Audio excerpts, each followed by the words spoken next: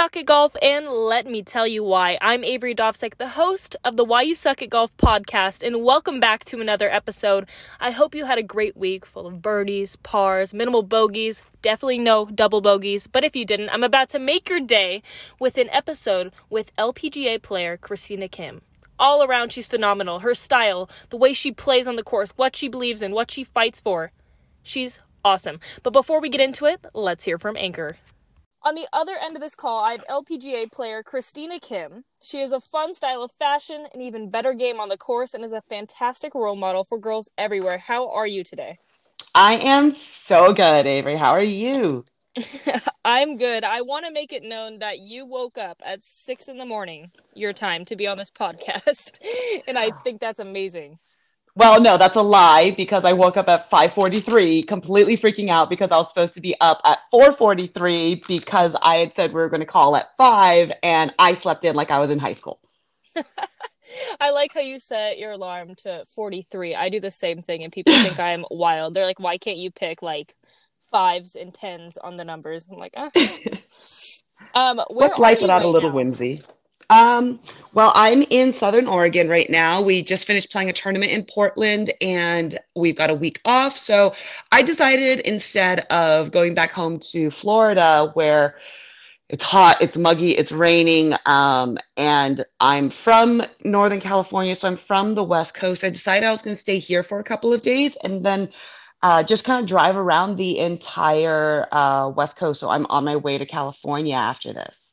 Ooh, that's where I'm from. Where are you headed in California? I'm not gonna lie, I don't really have a plan. Oh, that's beautiful. I love that even Yeah. more. Like I said, what's life without a little whimsy, you know? Exactly. Well, head down to Orange County if you want a good time. Yeah, I'm I'm going too far south. I'm from NorCal. We don't do that. okay, good, good, good.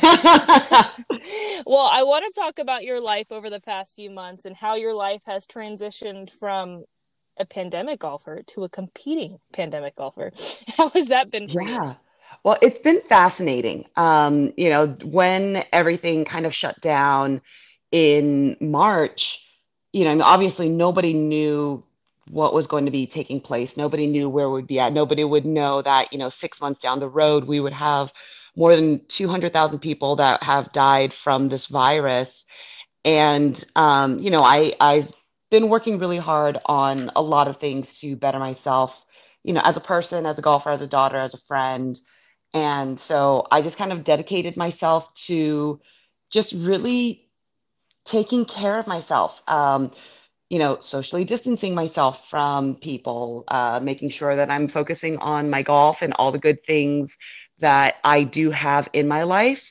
So I've been, just kind of maintaining that sort of mindset of just taking care of myself in a way that is safe and away from people.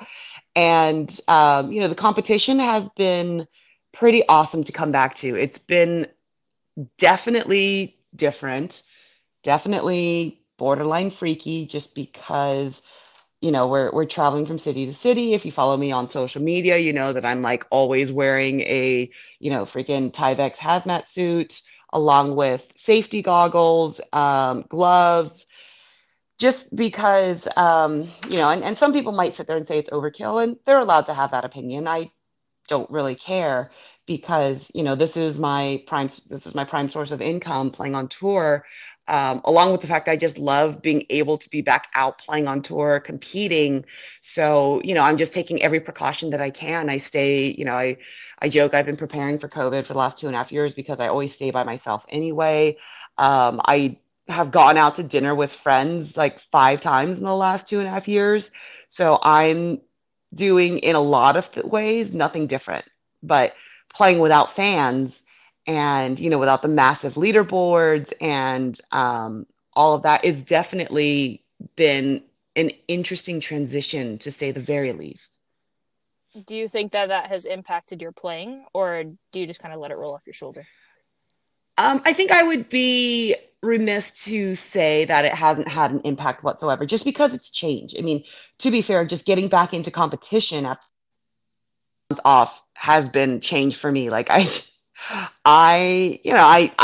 never spent this much time at home before, and so, you know, the golf course I play out of, Orange Tree Golf Club in Orlando, I have my own golf cart that I own that I leave parked over there in the cart barn. And I just basically had been spending 6 months of taking whatever the hell I want and bringing it and just dumping it in the golf cart. And so when I started traveling, I'm like, well, let's see, if I go to the golf course to practice, do I need these 4.5 pounds of various nuts?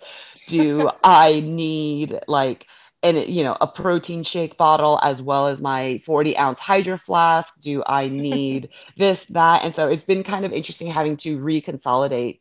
And I know a lot of people lately have been doing the whole Marie Kondo thing of, letting go of things that don't bring you joy. And I'm like, but nuts bring me so much joy. I I have done the opposite where I'm like all of a sudden turning into like a mini hoarder, and I'm like, what do I do with all this stuff? And obviously not having fans there has been different. I mean, you really do feed off the energy of the crowds out there, whether you're conscious of it or not. And so even if you're someone that's not a big fan of having crowds in general, it changes the way that you compete, regardless of whether you want them there or not. It's Hmm. the silence is insane. The lack of grandstands, all of a sudden the golf course, becomes, even though the grandstands have been removed, suddenly, at least I know for a fact with the guys, they just blast driver wherever they can and hit as far away from them as possible. And, if they miss the fairway by a few yards, good chance is there's going to be a fan whose footsteps will have trampled down the grass. And now, they're playing Yeah. a real golf course all of a sudden. Yeah. So I know for them, it's been a lot more different of a transition than it has been for us, because the ladies on tour, we tend to have a much straighter ball flight. And it just changes the aesthetics, and I remember our first week back when we were at Inverness, one of the first things I noticed was, one, you could see at any given point, you could see at least what felt like 5 or 6 golf holes, aside from the one you were on, because there were no grandstands, there were no concessions, there was, it was very, very, Wow. not bare bones in like a bad way by any means. It's just, it was, we're in the midst of a pandemic still, so it was just very different. And then, um, also when you're on the golf course and you've got, you have 72 players on the golf course, and normally you're just like, oh my gosh, there are people everywhere. You felt like you were one of 12 people on the golf course the entire day. Wow. And it was a really, really different sensation. It was cool in a lot of ways because it was just so different, but it was definitely different is the best way to put it, I would say. Well, speaking of grandstands, I want to like talk about the ANA Inspiration. What'd you think of what they did with the blue wall on 18? Well, one, they always have grandstands normally. And in the last several years, I know that the grandstands had been up against the green. Two, the sponsor, I mean, they're paying millions of dollars to advertise their brand. Hmm. And so, I mean, say what you will about it, everyone had to deal with it and everyone had to play with it there. So there are going to be people that are going to bitch and moan and say, oh, well, it's Miriam got lucky, this and that. At what point has a tournament ever been played where the winner did not get some form of good luck one way or another? Like Very true. it's golf. Golf is a great metaphor for life. Sometimes you are presented with an opportunity that other people just don't see. I mean, every great inventor, everyone's been around everything that could have been invented, they just didn't. And so for me, I have, you know, everyone had to deal with it. If you were in a position where you were straight enough off the tee and you were long enough where you could go for that green in two, and you did your homework and you knew that the wall was there against the grass and not floating in the water, that's, I mean, that it was put there. If you want to use it, go ahead and use it. I was not in a position where I was able to do that myself. And realistically, I don't know if I would have, Hmm. but that's neither here nor there. I mean, the fact that everyone's sitting here bitching and moaning and saying it's taking away from the game, this or that or whatever. I mean, it was there. There's nothing that we could do about it. And, most people just think, oh, okay, a company's just going to sit there and throw money at professional golf just to be able to, because they're good people. Obviously the people with ANA are pretty phenomenal because they were willing to host a women's major during the midst of a pandemic. They moved their tournament nearly 6 months away. They're going to host us again in about 6 months. I think that proves that they're a sponsor that cares, and they've been a wonderful partner that has continually elevated the tournament year after year. So, um, you know, you want to put a wall up to showcase your brand, go for it. Yeah, I agree. I mean, everyone played the same course that day. So I think that's a common thing. This you get a bad break there, a good break. It's like at the end of the day, it's all the same golf course. You all had the same Yeah, and opportunity. exactly. Well, you touched upon how you joked about having your nuts and your protein shake, and I have to say you look phenomenal. I'm very into health and fitness, and I remember back a couple months ago we talked about how you kind of adopted the ketogenic lifestyle. Are you still with that, or tell people why you even made that transition? Well, yeah, so about a little over a year ago, I've had friends and people close to me that have tried the ketogenic lifestyle, and I hate the word diet because I have the word die in it, and there's just such a negative connotation to that word. Mm-hmm. And I was not in a good place, like mentally, emotionally, physically. And I had just said, I have friends that, and realistically, I mean, it's just like any other sort of introduction to a new nutrition habit where, my friends, they felt great. Their mental clarity had gone up. I had been a sugar monster and an uneducated one on top of that for my entire life. And so I just said, you know what, screw it. I'm going to give it a go. It was not for aesthetic reasons because, I mean, I've been a bigger girl my entire life. I've leaned out a few times. I've done a bunch of different things. I had gone vegan, gained 10 pounds. It was bullshit. I had done paleo, dropped some weight there. I've also done what ended up turning into like fairly unhealthy ways of losing weight, which I didn't realize were, I would run 40 plus miles a week and would legitimately eat nothing but spinach sauteed in olive oil because I loved spinach. And I was like, oh, I was in a calorie deficit because I was only consuming like 700 calories a day. And I did that for about 4 months and I didn't realize what I was putting my body through. Mm-hmm. So, I did a little bit of research on it and I said, what's the worst that can happen? Like, a lot of the foods that I like to eat are permitted within the ketogenic lifestyle. I love avocados, obviously growing up in California. And I was lucky enough that when I was a little girl, we had an avocado tree in our backyard, in our front yard, excuse me. And so I would just be able to go there and pick an avocado whenever I wanted. Wait 3 or 4 days because a lot of people don't realize avocados don't begin to ripen until they've been plucked from the tree, which is insane. So avocados can stay on the tree ready for Whoa, you for months at a I time. didn't know that. Months. Yeah, it's amazing. They are truly just such an incredible fruit. And so I just started doing that. I also participate in what I call hibernation, which is where I just basically shut down. Like I legitimately shut everything down and stay in bed for anywhere from like 3 to 10 days. And I started my hibernation. Slept for about 17 hours a day for 4 days because I was, again, just emotionally and mentally exhausted. And yes, I am very, very, very fortunate that I'm in a position where I can do that. Um, and in that time, I mean, all I ate were like walnuts, macadamia nuts, pecans, and just drank water. So I was doing sort of like a unique sort of like fasting kind of period. And when I came out of it, my body had pretty much jumped into ketosis, where my body was, I had been, in essence, denying my body carbs, which is how, humans normally get their main source of energy, and had been eating nothing but fats basically, like good healthy fats. And so my body jumped into ketosis and I was off to the races. I didn't really suffer from the standard, they call it the keto flu, where you get, you have the foggy brain and you have the flu-like symptoms and things like that. I was very, very lucky because I didn't have to deal with those. I did end up getting some muscle cramps in my calves, which Oh my sucked, gosh. Waking up in the middle of but the night to those. oh my gosh, I Oh, didn't know what was going on.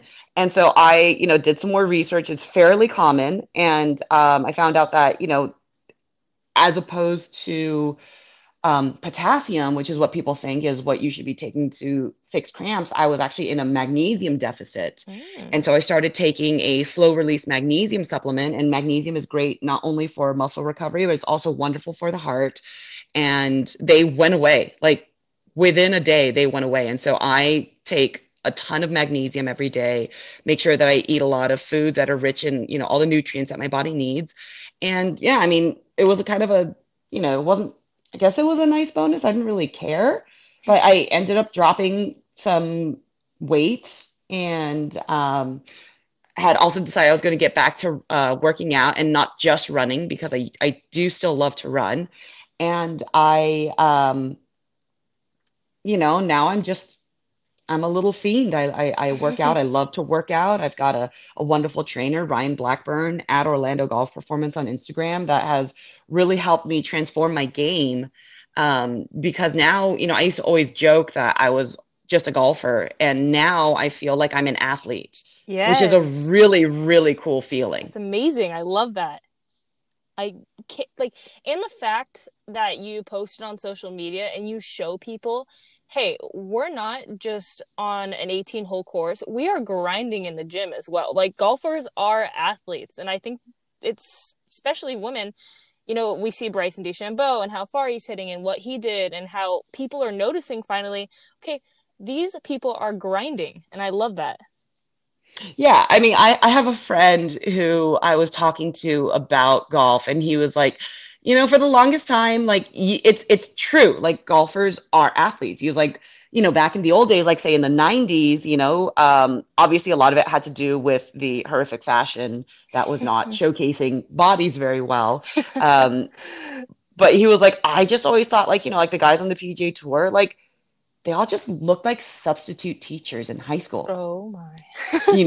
just a little soft, a little doughy. Like you didn't really think, and then Tiger came onto the scene and you're like, oh my gosh, he looks like, I mean, obviously the name is perfect. I mean, he looked like a predatory cat. Like he would Hmm. slink on the golf course, and watching Dustin walk with all of his swagger nowadays. And, it's like they're now, I mean, these guys are, and the ladies as well, it's like it's a dime a dozen. And so, in order for me to feel like I was going to stay relevant within the game, I wanted to be a part of that. And so thankfully it was an interesting journey because I had sort of lost a ton of weight at first. And so I was like, okay, now I feel like my knees can support me because they're having to support a hell of a lot less weight in order to really maximize and get the most gains that I can from my fitness plan. Yeah, absolutely. That's amazing. And I think, when you're lighter on your feet, you have more energy. You want to work out. And then when you start seeing results, it becomes almost addicting. So I love that. But I want to go back to social media real quick and just talk about you're very vocal. And I love that because I feel like that's what we're lacking with a lot of professional athletes. I mean, now we're getting more into it, but go back a year ago, I feel like people are way more vocal now than they were. How have you dealt with the negative backlash you have gotten?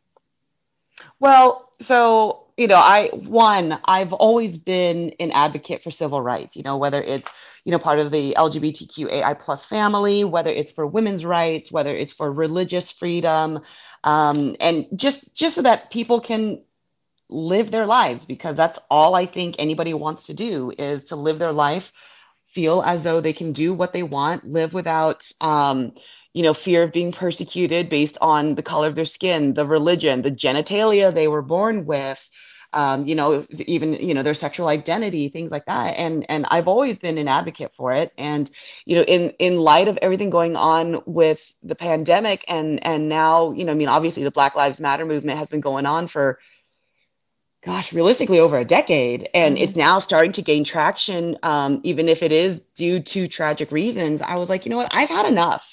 I I've been having conversations with friends and people that I don't know. It's mostly been in person though, and I'm like, I can't reach a lot of people if the only people that I'm talking to are the ones that I know. Hmm. And so I told myself, you know what? Everyone everyone is allowed their own opinion, myself included, which comes as a shock to a lot of people. And How dare you? I, yeah, I mean, I've dealt with a number of, and a lot of it's been more passive aggressive, not outwardly aggressive of, in essence, shut up and dribble. Hmm. And so for me, I was just like, well, you know what? Just like anybody on this planet that I, will grant the right to voice their own opinion, I'm going to do the same damn thing. And this is something that I've always thought was hugely important. And so why wouldn't I discuss it?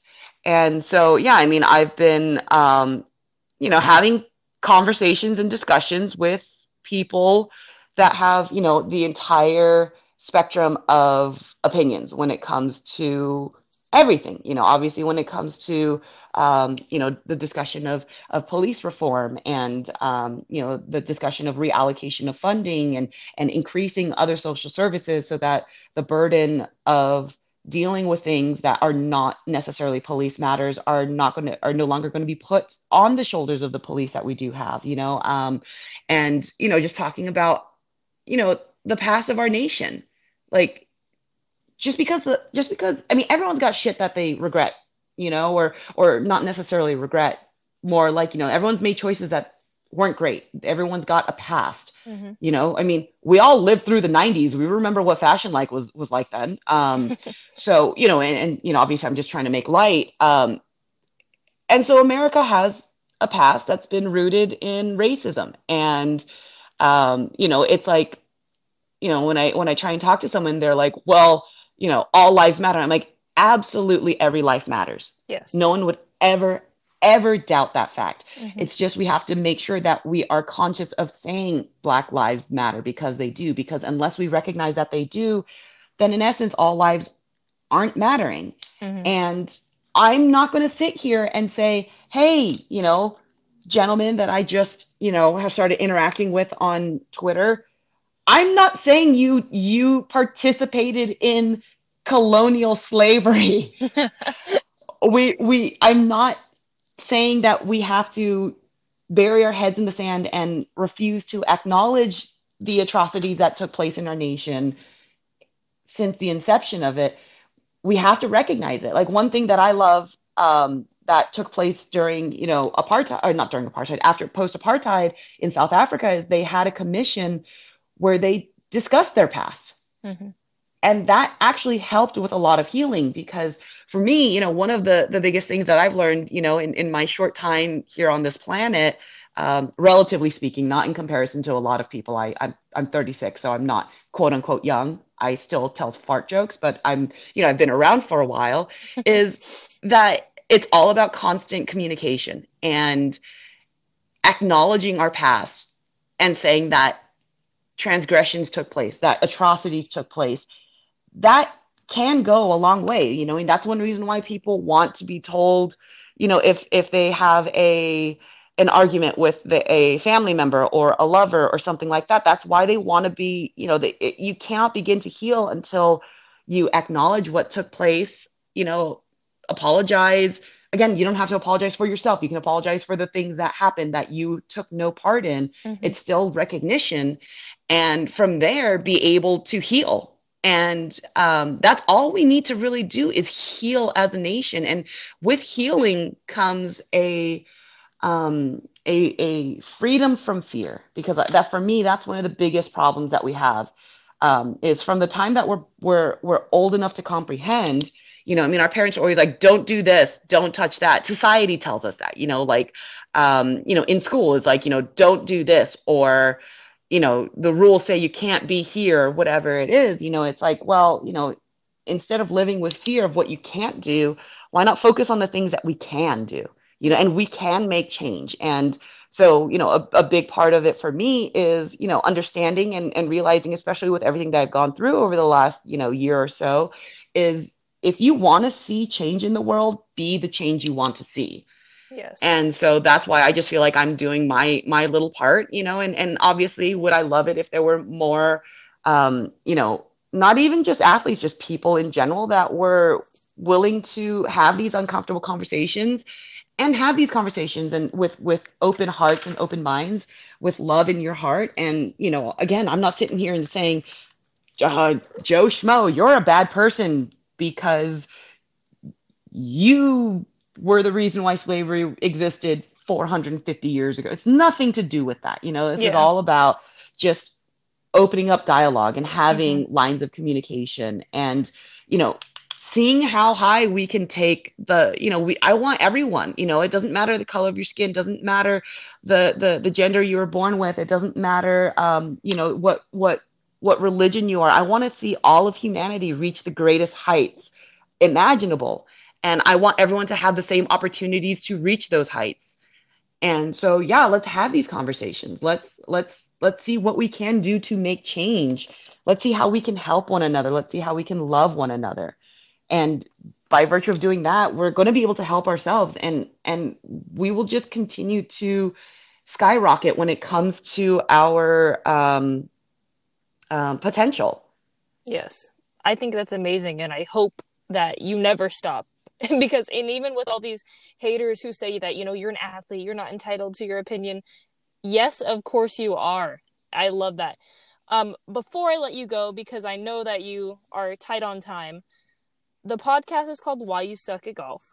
And why do you think most people suck at golf?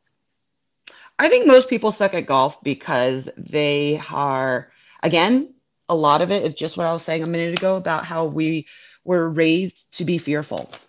So the number of times I'll, you know, if I'm in a pro-am or if I'm playing golf with some of my amateur friends or whatever, and they're like, oh my God, how am I supposed to hit this fairway? My golf course, Orange Tree Golf Club, like I said, in Orlando, Florida, our fairways are probably, you know, 21 to 24 yards wide. And then once you're off the fairway, you have anywhere from 5 to 10 yards of rough or a fairway bunker. And then you're in someone's backyard. And so there are white stakes everywhere. Mm-hmm. And I never worry about hitting one out of bounds. I never even worry about hitting one off the fairway because, you know, for me, I sit there and I say, okay, a lot of the reason why people suck at golf is due to perspective. Take a 20-yard fairway. Mm-hmm. Like you would say that's fairly narrow, right? Yeah, that's pretty narrow. Okay, 20 yards. How many feet are there in a yard? 3, And how many inches are there in a foot? 12. So if you multiply 12 inches by 3 feet by 20 yards, you're presented with 720 inches. If you divided that number by 1.68, which is the diameter of a golf ball, in a 20-yard fairway, you can hit 427 point, I don't know, like 457 or 427 or something like that golf balls. You only get one. One golf ball sitting in a 20-yard fairway comprises of less than 0.25% of the fairway. My mind is blown. Yeah. And it's And 6:43 where you are right now in the morning. I love you. thank you. And on top of that, another thing, you know, people will sit there and be like, oh my God, like, I don't want to shank it, or I don't want to do this, or I don't want to do that. And I sit there and I'm like, why? One, first of all, it's an inanimate white object. Let's be real. It Mm-hmm. can hold all of your greatest fears and, you know, all of this anxiety or whatever. Two things. One, chemically speaking in your brain, anxiety and excitement are chemically the same. It's just a matter of the emotion that you associate it with. Mm-hmm. Nervousness comes from a negative mind space. Excitement comes from a place of positivity. And two, just like, I mean, again, golf is such an amazing parallel to life. Why would you be scared of something that has not happened yet? So Every true. second that we live is an opportunity. It's all in how you take that opportunity and what you choose to do with it. You know, at the end of the day, golf is simple math. Backswing plus downswing plus follow through equals what the golf ball is going to do. It's everyone overcomplicates things. And I think that the better you become at golf, you know, the more strokes you start shedding off your score, you know, I mean, and that's one of the things that is so fascinating and incredible and beyond infuriating about golf is the better you get, the harder it is to improve. And the game itself never changes. Mm-hmm. Golf itself is never changing. It's what we do that changes everything. It's what we do where we sit there and we try and do something fancy. We try and, figure out this or figure out that. If we can just get out of our own way, I think people would be astounded by how little effort it will take to get better, the better that you are. Yes, absolutely. All great things, really, all great things. But I'm so excited to see what you do in the rest of your season. And please keep posting everything on social media. I love following you. You're so fun to watch. And thank you so much for coming on the podcast and sharing all your thoughts. I really appreciate it. Of course, of course. It was awesome to be with you. And I'm sorry I woke up late. Oh my gosh. You're totally fine. So shit. So shit. Well, enjoy California and have fun adventuring. I will. Thank you so much for having me on, Avery. This was awesome to talk to you. All right. Have a great day. You too. Bye. Bye. Wow. I love how she put a fairway into perspective and how tiny a golf ball seems when you do the math. That's what we need. We need that confidence going into our last hole, our first hole, whatever it may be. Golf is all about perspective. She's so right. Well, I hope you enjoyed the podcast with her. She's incredible, as you can tell. And if you did, rate it 5 stars. Thanks for coming on to another episode of Why You Suck at Golf. You can find me on social media at Avery_Dovsek. That is AVEREE_DOVSEK. Thanks for hopping on, and we'll see you on the next one.